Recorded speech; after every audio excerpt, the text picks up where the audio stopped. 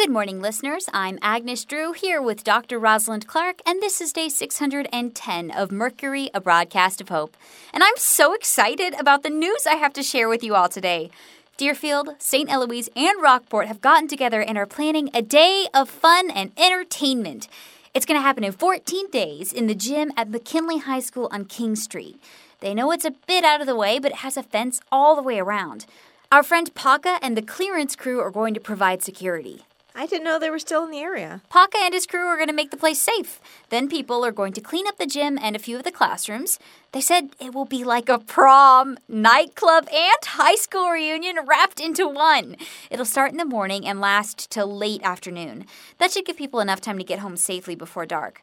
People are going around to the different stores and getting suits, tuxedos, and shiny black shoes for the men, or as close as they can get, since a lot of that stuff isn't available anymore.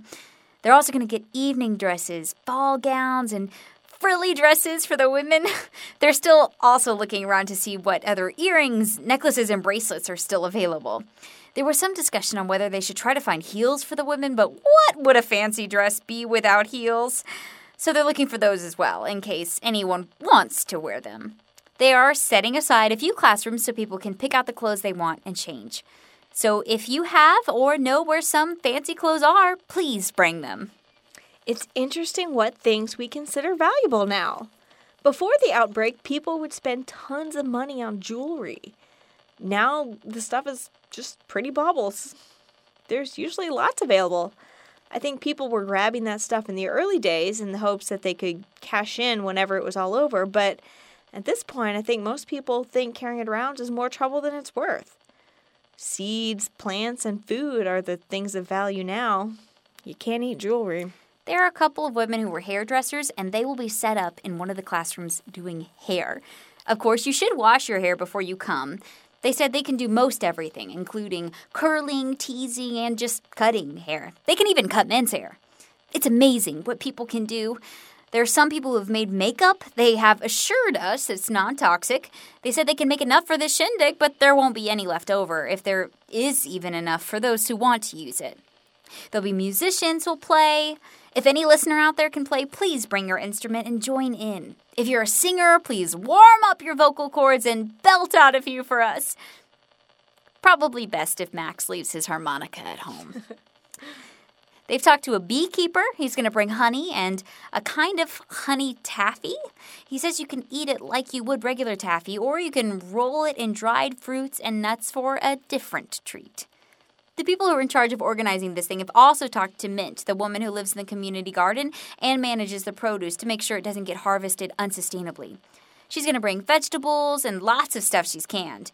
She suggested that people go through the backyards and find fruit from the trees and bring it if there's any left. The organizers have also said that if you intend on coming, please bring something to eat. It doesn't have to be prepared, but they are expecting a lot of people, and it would be nice if there was enough for everyone. It's not a requirement, but this is a day of fun and entertainment, and lately, fun means getting enough to eat. It'll be like a giant potluck. Here at this station, we're going to bring something. We don't know what yet, but it will be something. Also, we were asked to get out the info through our broadcast. Please pass the word. There's also a poster on the community bulletin board. Someone is heading to the Mennonites community to ask for or trade for some additional eggs, goat milk, and whatever else they can find. St. Eloise has a bunch of stuff, but they have to ration it out for their own people, so we're trying to gather up what we need for this festival from as many sources as we can so as to not deplete anyone's stores. There'll be stuff to drink, like fruit juice, herbal tea, all other kinds of drinks. Paka has said there will be no alcohol. He has also asked that people bring something to defend themselves with. He says the reason for no alcohol is that if we do need to defend ourselves, he doesn't want a bunch of drunks with lethal weapons around. He isn't expecting any trouble. He says his group has done this sort of thing many times, so it should be okay. I'm so excited. I know this is going to be so fun. Well, that's it for today. This has been Mercury, a broadcast of hope with me, Agnes Drew, and Dr. Rosalind Clark. Take care of each other.